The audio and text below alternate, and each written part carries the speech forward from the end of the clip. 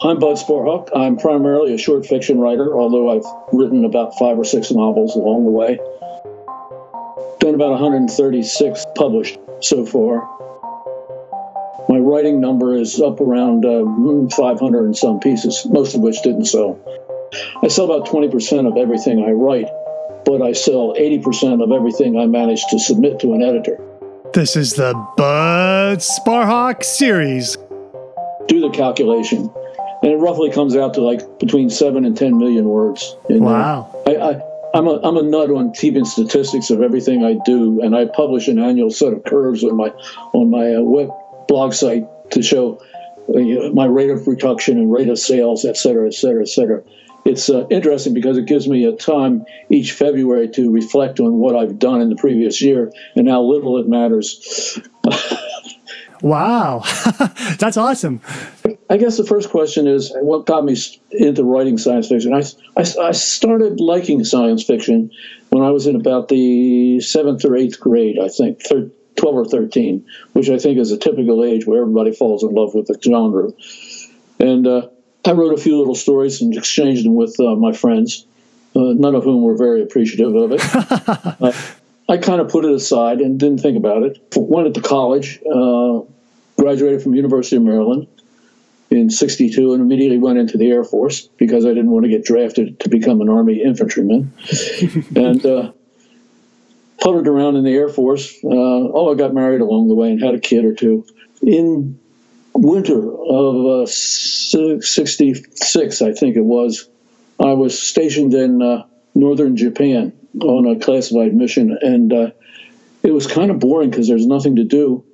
And so I picked up a copy of a book called Dangerous Visions by Harlan Ellison at the BX. And I started reading it, and I was about halfway through, and I thought, I can write better stuff than this.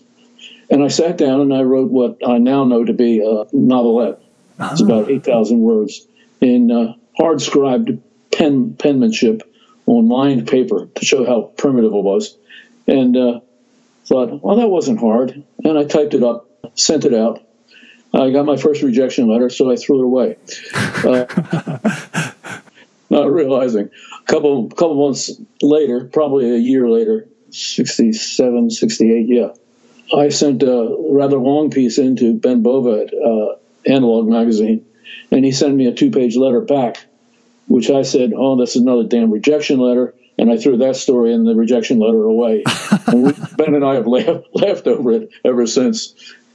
But I guess I started writing in 68, I think, and I sent 2 stories off to Analog. The first one I sent to Analog, Stan Schmidt came back and said, oh, I'm glad to see you're writing again. Like, well, okay. And by the way, I'm buying it. So nice. I said, okay. So I sent him a second one, which he kicked back with no comments. And so I started sending it to about 35 other markets at the time. Got rejected by all of them. I had 35 short stories written and submitted to a minimum of 4 certain markets each. Okay. Wow. So it's a rejection, but I had thick skin. And I finally made another sale to Analog. And then I entered graduate school. And for 13 years afterwards, I didn't get anything done because I was buying a house, getting out of the service, getting an MBA and all that other stuff in there, getting a job. And in 92, I sat down and I started writing again. And I sent a story into Analog. And Stan Schmidt said, I'm glad to see you writing again for the second time, not knowing he'd said it before. And he said, oh, by the way, I'm buying this one. Nice. Then I sent the second one in, and he bought that.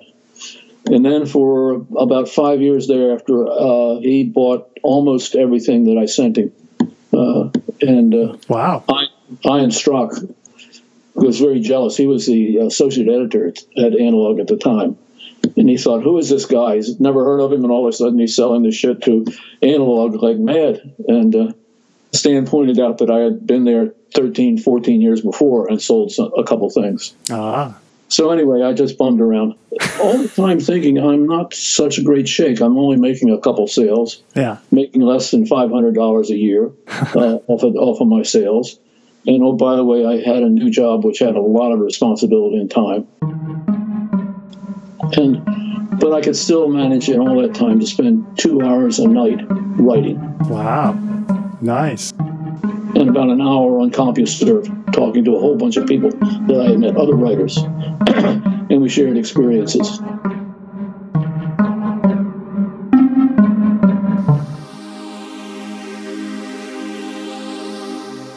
However you found Sci-Fi Thoughts, be it iTunes, Stitcher, or any of the other podcast aggregation services, if you've enjoyed the show, go ahead and do us a favor. Go to wherever you get this podcast and leave us a review. Even clicking a few stars. And this will help out the show in many ways.